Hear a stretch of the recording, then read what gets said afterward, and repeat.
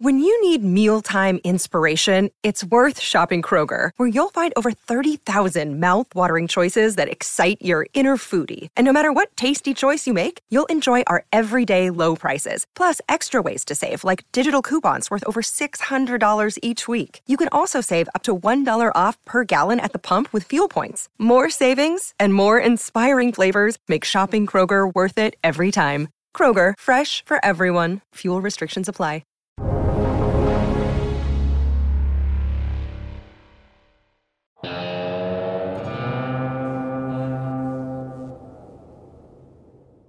Hello, it's Monday, August 30th, 2021. Welcome to the Real Vision Daily Briefing. I'm Maggie Lake, and today I'm joined by Darius Dale of 42 Macro, who, contrary to popular opinion, was not in Maine this weekend. We'll get more on that in just a minute. First, let's take a look at what we are tracking right now. The S&P 500 notched up another record high, the 12th this month, led higher by technology shares. S&P closing with gains of about 0.5%, the NASDAQ up 1%. Fed Chairman Jerome Powell's dovish tone at Jackson Hole opened the door to this latest equity move higher.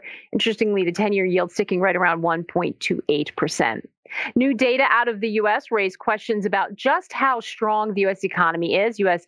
pending home sales unexpectedly declined for a second month, falling 1.8%. month over month. High prices and tight inventories likely led to the drop, but this is the latest in what has been a string of data that points to a cooling U.S. economy.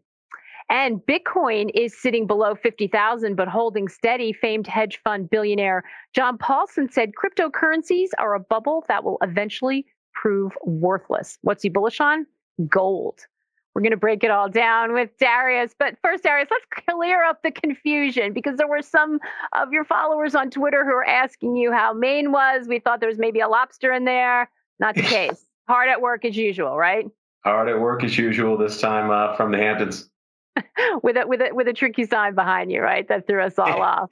Gotta keep everybody on their toes. That's right, and keep looking at all of your sort of signals and charts to help us figure out what to do. So we are approaching the end of the month. What are your market indicators telling you? What are you focused on? Yeah, I guess the number one thing I'm focused on is just a continuation of what we saw last Friday. I believe we got sort of two important catalysts last Friday. One, we didn't see a material acceleration in core PCE, which is the Fed's preferred inflation metric. And then secondarily, that sort of marginally dovish surprise was followed up by Chairman Powell effectively confirming everything we've been saying about the Fed really since he sort of went dovish at the end of last year, at the end of in the FOMC meeting in June, which is that, okay, we understand that we've made substantial further progress on inflation. We have not yet made substantial further progress on the labor market goals that the Fed has outlined. And that likely means that, okay, we should start talking about tapering and actually get a tapering on the calendar, but we don't actually need to start tapering today. And to me, that last part, that we don't need to start tapering today, creates an air pocket for the market that should and is likely to be resolved higher in terms of risk assets. From what you're seeing, do we think that they are going to taper? I mean, is that priced in, or is that an open question given what we've seen going on in the economy? And the Fed is trying to make them two distinct camps, but there seems to be uncertainty about this now. Yeah, and so if you think about how the Federal Reserve operates as an institution, the people who are loudest in the media tend to be the dissenters, and more importantly, they tend to be the people who aren't part of the policy setting board. Wait, I think your favorite Bullard, is that? Yeah, Bullard. Yeah, he'll be a voter next year, though, and so his voice does matter, particularly as we get into the last part of the year. But the reality is, in the last sort of couple of months, and really it's accelerated ever since the advent of the August or the July jobs report. In the last few weeks, it's certainly been taper this, taper that. We got to, get on a path towards normalization. Inflation's way too hot. It might be more persistent than we initially thought. And that's what we've got out of Bullard, Bostic, George, Corita to some degree. So that's more of the same. But the reality is those are the people who are talking to businesses in their respective districts and talking to other academic wonks. The face of the Fed, the guy who has to answer to Congress, the guy who has to answer to teachers, firefighters, people in the real economy, that have been severely impacted by this pandemic in a way that I don't realize, in a human way that many of these academic wonks don't realize, is he understands that, hey, I have to form a consensus between these hawks and these people who, in theory, need monetary policy to remain loose and accommodative. So I think the easiest way for him to do that is precisely what he did on Friday, which is acknowledge that we need to get a tapering out there on the calendar, but also not acknowledge that we probably shouldn't be, in a hasty path towards getting that done.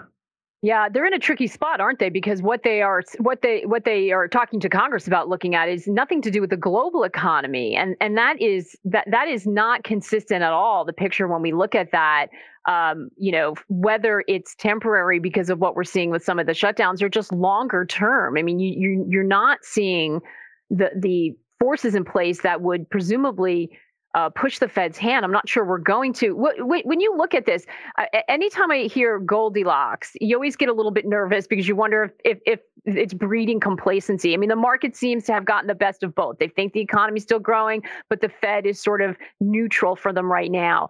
Do we run the risk of being complacent with that view? What are you seeing? I mean, the VIX has really calmed down for where we saw it mid-month. What is that telling you? Yeah, so part of the reason we've been so bullish at 42 macro, and this is a dynamic that's carried out for the past couple of months, is the fact that investor consensus is very uncomplacent. You've seen a tremendous amount, and there's a variety of ways in which we can sort of measure and map that quantitatively. We have a very sophisticated market regime nowcasting process, and sort of one of the key takeaways of that process is that it's been spitting out a very high degree of signaling neutrality in recent months. If you think about the total number of signals that are being generated right now through the lens of the 42 macro markets that we measure and map daily, we're only in a 26th percentile reading for that particular metric. As early as June or as late as June 3rd, we were at a 99th percentile reading for that metric, meaning and everyone was very clearly and obviously betting on inflation in early June. Now we're down at a 26th percentile reading, which suggests investors aren't necessarily over their ski tips in terms of taking risk or making one or more explicit macro bets as it relates to growth, inflation, and policy. The second thing I'd call out is that we continue to, so in the context of that signal, we have another indicator, what we call our cross-asset correction risk indicator. When it's very low, it tends to be signaling a high degree of complacency. If you look at the, there've been 12 8+% corrections in the S&P 500 since the start of 2010. And the median reading for CACRI, right before those corrections, was 16% with an interquartile range of 8%. And we're currently at 67% this morning. And so it's telling you that there actually is not a lot of complacency, that most investors are actually concerned about, the sort of change in fiscal policy, potential change in monetary policy, Delta variant and its impact on growth. And oh, by the way, inflation is still very elevated. The last thing I'll say on this is, you obviously have institutional clients. We have clients who are, hedge fund investors, mutual fund investors, pension fund investors, RIA investors. Our clients span the gamut. And I haven't talked to a single person in the last 2 months that's A, as bullish as I am, or B, that's even if they are bullish, that's actually, fully out and allocated in expressing that view in and across markets. Even the bulls have taken chips off the table or are in a much more defensive posture than they would otherwise be in the context of being bullish. Well, so it's interesting. That's going to be maybe a little bit counterintuitive to people who see and are going to see, stock market at its 12th record high. This is a grind higher, but you're not seeing a lot of people holding a lot of conviction that this is going to continue. How much higher do you think it's going to go if you have a bull call? Yeah, I mean, look, the market is, to me, it's not about where it has to go, because I don't think the level is the risk management call. The risk management call is the duration.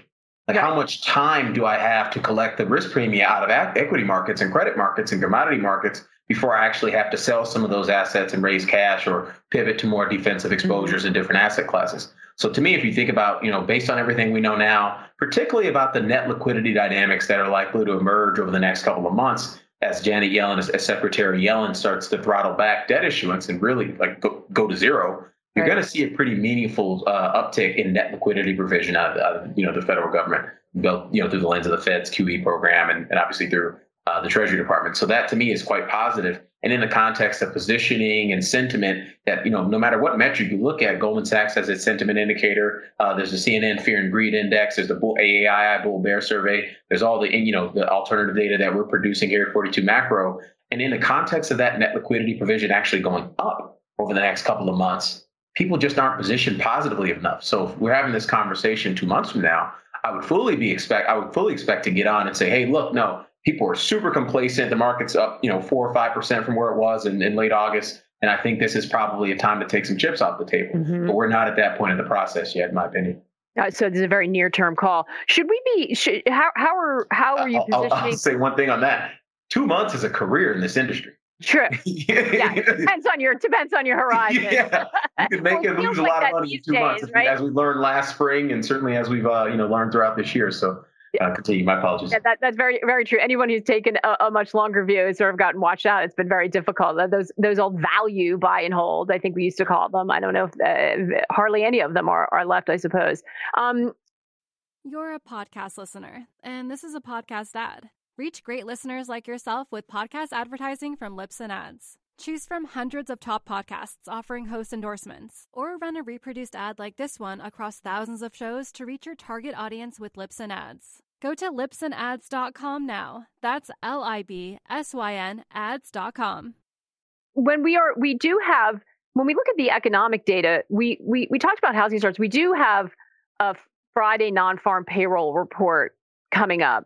There has been this sort of drumbeat of below expectations, still growing on all accounts, which I think is important to point out, right? This is not declining activity, but it's slowing down. I think a lot of people understand that to be related to the Delta variant, maybe some of the supply chain disruptions that we are hearing a lot about again, especially when you look at trade and shipping. But is that enough? What are we going to be looking at from the Friday jobs? Or how important will that be? Or are we looking past that now that we heard from Powell? Yeah, no, so that's a great question, because does this labor market report even matter? And I would argue it's probably not going to matter. So we got in terms of what the headlines actually expecting ticking down 200K to 750K month on month. Unemployment's ticking down 20 basis points to 5.2%. These are the estimates from Bloomberg. And then the average hourly earning unchanged at 4%. Like, when I read that, I'm like, okay, that's like a Goldilocks report. Like, not too hot, not too cold, just more of the same. And more of the same keeps us on the same policy path that we just recently outlined. So, we had a very interesting conversation. Peter Pinkhoven had a conversation with Real Vision today, Avalon Advisors chief economist Samuel Rhines, who had some very interesting things to say about the consumer. Let's have a listen. Afghanistan, from an economic perspective, in the first order, isn't that big of a deal, right? It's a $22 billion economy. That's not going to be a shock to the world. It will be a shock from kind of two sides. One, we saw prior to the Afghanistan news a significant decline in consumer sentiment. Fell off a cliff. Consumer expectations fell off a cliff. Part of that was due to the Delta variant. Part of that was due to higher prices, bad time to buy a house, bad time to buy a car, et cetera. It's not like consumer sentiment's going to get a whole lot better following the Afghan collapse. That's going to continue to be an issue, and that's going to spread into politics, right? You've seen a number of articles about the moderate pushback that Pelosi is beginning to see when it comes to putting further fiscal stimulus through. It's going to continue to be a dominator in terms of the politics moving forward. It's going to be a problem in 2022 for Democrats. I think they know that. So there's kind of a dual impetus here, right? It's going to be harder for them to get fiscal policy through, but it is now much more important for them to be able to push that through and begin to carve a different narrative moving forward. That was Sam Rhines again talking to Peter Pinkhoven. Programming note, by the way, Real Vision members can see that interview in its full on the website or app. Darius, he brings up some interesting points. I mean, for me, historically, Americans do not tend to stay focused on foreign policy issues for very long. I'm not saying it's right. They just don't. But to the extent that it feeds into maybe the further rot in Washington, especially as this fiscal stimulus legislation makes its way through or attempts to make its way through, and we head into a conversation importantly around the debt ceiling as well. Let's not forget about that. Could these sort of, uncertainties lead to just an increase in volatility, a concern about really where the consumer's head is? No, I don't think that the two are linked. I don't think consumer spending decline meaningfully in the month of August as a function of this Afghanistan dynamic. It may have been a contributing factor, but certainly a very small contributing factor would be very, very low in the principal component analysis. But so I think the primary reason consumer spending has been declining for several months now is the fact that, one, inflation is very high and it's making it very difficult for people to run out and acquire new, big ticket items, goods and services. And then more importantly, you have the Delta variant, which is sort of restraining the recovery towards normalized service sector demand. And so that to me was, quite depressing, as we got into the latter part of the summertime. You just didn't see things as open as you probably would have hoped to see them in July and August heading into, the school year and back to work and all that stuff in the month of September. So those are my thoughts there. But I think in terms of the markets, because I do think Mr. Rines did bring up a really good point in terms of, okay, let's use Afghanistan as a prism to discuss what's likely to happen next year in the midterm elections and work our way back from that. Because that's the kind of second and third order thinking that I tend to focus most of my work on. And we focus on rate of change and how the rate of change impacts asset markets. And so if you work your way back, you can sort of see that President Biden is losing a lot of sort of ethos in D.C., partially as a function of Afghanistan, but maybe it's partially a function of COVID. But there's a lot of stuff. There's a lot of reasons why this approval rating chart is arguably the worst looking chart in macro. I mean, it literally hasn't had an up day in weeks or up week in weeks. So, I mean, that to me is a big deal as it relates to the $3.5 trillion budget resolution, which, if you think about the amount of debt that's actually been authorized to contribute to that $1.75 trillion, to me, that represents the size of the potential haircut. Mm-hmm. I don't know if it's going to be a full haircut of $1.75 trillion, but it could be well over $1 trillion in terms of that, package kind of finally coming through, because both Kristen Sinema of Arizona, Senator Arizona, and Joe Manchin, moderate Democrat senator out of West Virginia, they both expressed, very harsh reservations about the size of the package. So we know the package has to come down, otherwise it's not going to get past the budget resolution process, or reconciliation process, rather. It's just how much and how messy will that dance be? I say this all the time with respect to fiscal policy as investors. Because, unless you unless you work for a journalism agency and it's your job to focus on DC, you'd be better off actually not watching how the sausage is made in DC. It's like, okay, interpret the headline, ignore it until you get the next headline that contains numbers. The only thing that matters in DC are headlines that contain numbers, and that because the numbers impact economies and asset markets. And I would go further and say, don't listen to any of it unless it's written legislation and you see them sign the bill, because even the headlines that change in the end, it's what actually gets done and implemented that has any effect. And it's been precious nothing. I have a coffee mug that says "Welcome to the Shit Show," which gives an indication of what my houses look like. But I feel like anybody who's in DC ought to just hold that the whole time. But it does, if we do have that prospect of a haircut, we are certainly looking now at, back to the Fed, a Federal Reserve where the fiscal, the idea that they could step back as the fiscal policy stepped in to provide support. I mean, increasingly that's at risk. So, how does that feed into this idea that they're finally going to be able to pull this taper off, which has seemed to me to be doubtful, even though I know they want to. And this idea that the people who were worried about inflation, I mean, wasn't that what they were worried about, that we were going to get all this reckless spending? Does that quiet that debate? Yeah, no, I don't think it has much of an impact on asset markets, because I do believe there is a contingency at the Fed that believes that this sort of transition left to sea change in fiscal policy that I would argue really began in earnest back in 2017 with the Tax Cut and Jobs Act. There's a contingency at the Fed that believes they're aiding and abetting this sort of profligate policy. And so the bigger the haircut as it relates to the budget resolution, the slower the Fed can be with respect to tapering. The smaller the haircut, i.e. the bigger the package, the more likely it is that the Fed has to actually hurry up and get to zero so they can have some scope and space for actual normalization of interest rate policy. So I think it's a net neutral for the market from the perspective of policy, because you're either going to have a more hawkish Fed in tapering terms if the package is too big, or if you're going to have a less hawkish Fed in terms of the speed of tapering if the package is small and adequately haircut from that perspective. So I think it's a nothing burger as it relates to asset markets, because again, we all know we're going to get some budget resolution. They have the ability to do reconciliation, and it's more likely that we do get some physical infrastructure on the other side of that. So that's those are both positive catalysts at the margin. And I think the negativity that could potentially stem out from the haircut will be offset by the speed of the Fed taper. Yeah.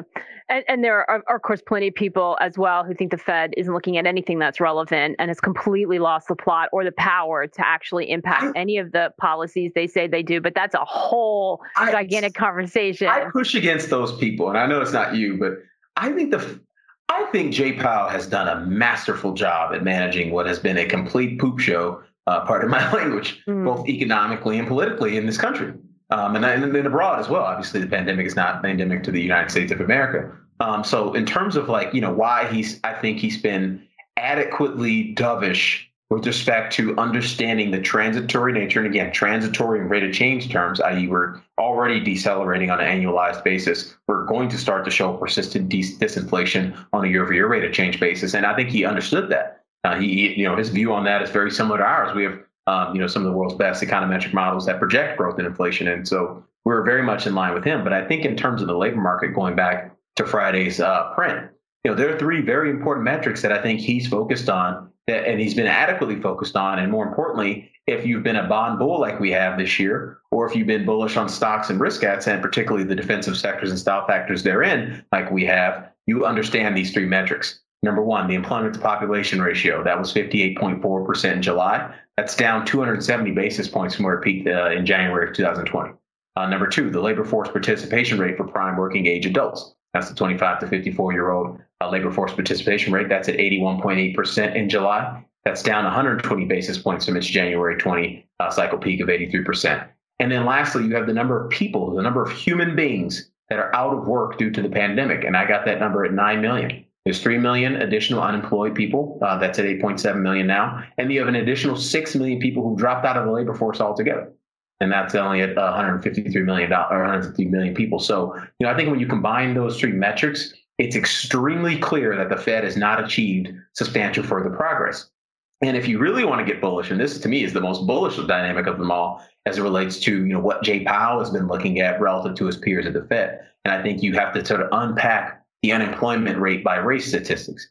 The Fed obviously transitioned last August to a maximum and inclusive, and I put "and inclusive" in all caps because to me it's one of the most important dynamics in monetary policy history. The Fed is trying to solve racism with monetary policy. I don't think they're going to be successful, but they certainly will try, and they have tried to the tune of $120 billion of asset purchases. So just summarizing this thought, unemployment rate for whites, Caucasians was 4.8% in July. That's actually up 180 basis points off of its January 2020 cycle peak. If you look at Hispanics, that's up 180 basis points higher than that at 6.6%. In July, up 260 basis points off. It's the September 19 cycle low of 4%, 4.0%. And then lastly, the unemployment rate for African Americans is 8.2%. So nearly double, almost double that of the employment rate for whites. That was 8.2% in July. That's up 300 basis points off its August 19 cycle low. So you're still seeing an incredible amount of dispersion in the labor market, particularly as it relates to some of the more disaffected, genders, races, things of that nature, including women as well. So the Fed doesn't need to be in a hurry. Been saying that the whole time. I think Jay Powell confirmed that on Friday. And I think at the bare minimum, he's giving investors an additional couple months at the bare minimum of upside risk to risk assets. You're a podcast listener, and this is a podcast ad. Reach great listeners like yourself with podcast advertising from Libsyn Ads. Choose from hundreds of top podcasts offering host endorsements, or run a reproduced ad like this one across thousands of shows to reach your target audience with Libsyn Ads. Go to libsynads.com now. That's LIBSYN ads.com. Yeah. You bring up such an interesting point because if you listen to any of the presidents, you hear them talk about that inclusivity, where they've been spending their times in low income neighborhoods. The Dallas Fed Kaplan has been looking at some of the indicators he's looking at, including rent prices, have to do with those communities. So I think you're right. I think that's where their focus is. Can it help us understand what's happening at the Fed? I don't know. You're right. These are not my opinions, but we know there is a healthy debate about that. And for anyone who's interested, we're going to have an interview on with Jeff Snyder later this week on Real Vision. I had to go down the rabbit hole after I talked to him, and I wish I could. Maybe I'll follow up and see if I can get some responses, because he has some really interesting thoughts about the limitations of what the Fed's able to do. Doesn't mean they don't matter. It doesn't mean they're not looking at the right things. But I think that there are some dynamics in the markets that have shifted, and that there isn't necessarily open communication about it. Very compelling ideas about that, about money supply, about what's happening with collateral, that I encourage everyone to go look at, because I think it's certainly instructional and is helping me think about it in a different way. And there are topics that are going to come up. But speaking about collateral, and we're not going to dive down that rabbit hole right now, but there was a really interesting debate that sort of sprung up around cryptocurrencies versus gold. And I'm saying versus because that seems to be at least what some think there is. And we had billionaire John Paulson come out and say, not just sort of, cast doubt on cryptocurrencies, but really slam them in an interview with David Rubenstein, saying, I would describe them as a limited supply of nothing. There's no intrinsic value to any of the cryptocurrencies, except that there's a limited amount. Now, it's important to note, John Paulson, made billions in The Big Bet Against Housing in the movie The Big Short. His track record since then has been certainly mixed. He closed his hedge fund. It's a family office now, and he's been in gold for a decade and on the losing end of that sometimes. So, with that caveat out there, what are you seeing when you look at, let's take Bitcoin? He said all cryptos, and there's a very healthy debate about that. But if we just look at Bitcoin, what are your charts telling you? Because we got above, we came back, retraced, got above that 50,000 level, have moved back down, but we're kind of sitting right there. What are you seeing? Is it going to break out either way, one side to the other here? Yeah, no, I mean, so we would expect it. So as recently as last week or 2 weeks ago, I said, if we stay in this Goldilocks market regime, or if Goldilocks dominates the market regime process between now and the end of September, middle of October, I think it's very likely you see Bitcoin, push past its resistance. We're going to hit some resistance when we get back to 65,000, but eventually push past that, form a base there, and be on its way to 100,000. I still believe that is the most likely scenario in the context of all the net liquidity dynamics that we've been talking about in our recent work. So Bitcoin is currently bullish from the perspective of our volatility adjusted momentum signal.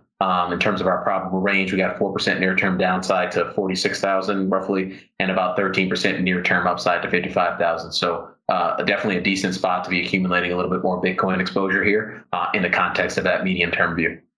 Medium-term view. Okay, so definitely not agreeing with John Paulson in his.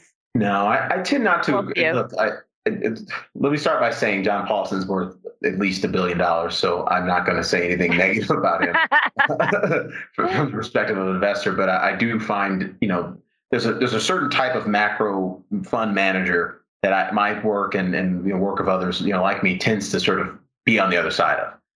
We're very data driven and process driven, and everything we do at 42 Macro is, one, backed by math, and two, is very repeatable. Everything we do every day, every week, every month.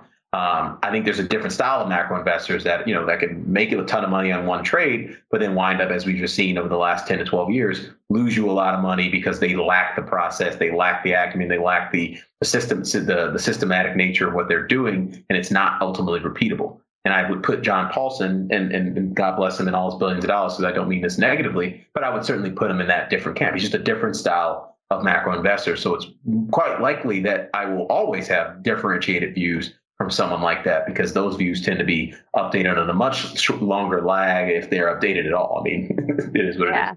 That's a great way to put it, Darius. What about gold? What are we looking at there? Because we did see that move higher as well. Break above 1,800. A lot of people thought that was a bullish signal. Hasn't really moved much beyond that. What are you seeing there?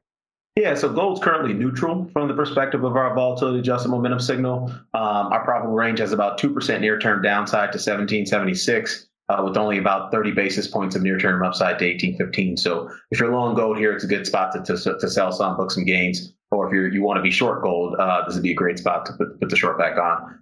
The number one risk factor you have to think about when you're talking about gold is obviously the direction of real interest rates. In terms of how we derive the volatility adjustment in our volatility adjusted momentum signal process for gold, that metric anchors on the 10-year tip yield. So a breakout in the 10-year tips north of minus 93 basis points, that would catalyze a downgrade to bearish from the perspective of gold in that model. So that would open up a lot more near term and immediate term or intermediate term downside. So we're practically neutral in gold. We recently sold it in our portfolio construction guidance. But I want to say not last Saturday, but 2 Saturdays ago. Don't have a strong view one way or another. I do believe, and on interest rates, I do believe the path of least resistance is likely higher over the next couple of months, just in the context of the markets and transitioning to more risk on than they have been in recent months. But ultimately, I don't know that you're going to get this big breakout in interest rates, and this big recovery and sustained like trending recovery in cyclical sectors and style factors and a big breakout in nominal interest rates, because again, you don't have those dynamics economically to support that, like what we saw in the first half of the year. Growth was accelerating to the moon. Inflation was accelerating to the moon. You had people taking all kinds of risks in SPAC, crypto, things, Cathie Wood stocks, everything. And so you just don't have that now, for interest rates to go from 128 on the 10-year to 180. I think you could easily get to 140, but I think that's probably it. So that's what I'll say about that. Yeah, I'm glad you brought that up, because we haven't talked at all about bonds, and they are going to be terribly important as we move through this week. I just want to end and ask you about September. It seems like, we're talking about Goldilocks. There's a lot of neutral readings, but we know September is an incredibly volatile month historically. I mean, August lately as well. But as we enter into September, it gives you a reason to pause. Is there anything you see that worries you? Yeah, I mean, the number one thing that worries me is it's less fundamental. And so in terms of our this bottom up macro regime signaling process that's trying to relate the rate of change of growth with the rate of change of inflation. And in terms of that process, we've been very far from the origin. I'll tweet the chart out. We've been very far from the origin since going all the way back to the beginning of the pandemic. And what that means is growth and inflation are having a much more outsized influence on the direction and dispersion within asset markets than things like policy and positioning. We transitioned in July to a state, where policy and positioning are really the only things that are driving asset markets, because you don't have these big outsized deltas in growth and inflation for investors to point to. Now, you have high inflation and you still have a high level of growth, but they're not necessarily, the change in those rates is actually not changing at a meaningful enough state to actually have a big market impact. So in terms of the month of September, to answer your question, I think it's more of the same in terms of policy and positioning driving the boat. I think there's some negative things that could happen from a policy perspective if you sort of want to, kind of watch how the sausage is made in D.C. You could easily get a government shutdown at the end of next month if they don't pass a continuing resolution. We're obviously going to breach the debt ceiling sometime between September 30th and mid-November, and that ultimately means, that process could be, rife with all kinds of sort of political back and forth. I don't expect to see a downgrade of U.S. debt in the middle of a pandemic, but you never know. Somebody might get fired at Moody's or S&P or something for doing that. I think there's a lot of career risk in making that call here, but that you could. And so that's the kind of stuff that I think could spook markets. But going back to our initial discussion, that's the kind of stuff that crashes markets or really causes a lot of pain for investors when positioning is out over its ski tips. When positioning like it is right now, which is very neutral at the bare minimum, maybe even slightly bearish from the perspective of most investors across the buy side, particularly the funds that have more variable leverage profiles, CTAs, quants, macro funds. Nobody in that space is taking a ton of risk right now. So how do you get a real meaningful market decline associated with a political headline that isn't necessarily fundamental or necessarily trending? I just don't think it's likely to happen. So yeah, you're going to continue to get 3, 5, maybe even a 6% pullback. But I certainly think that the path of least resistance is by the end of September, middle of October, we should be much higher in risk. All right, Darius Dale with it all. And as usual, Darius, as well as all the folks here, we will get those charts out and tweet them to you so you can go back and look at them while we're here in this conversation. Darius, thank you so much. Great to see you. Great to see you, Maggie. Thanks, everyone. Thanks for watching.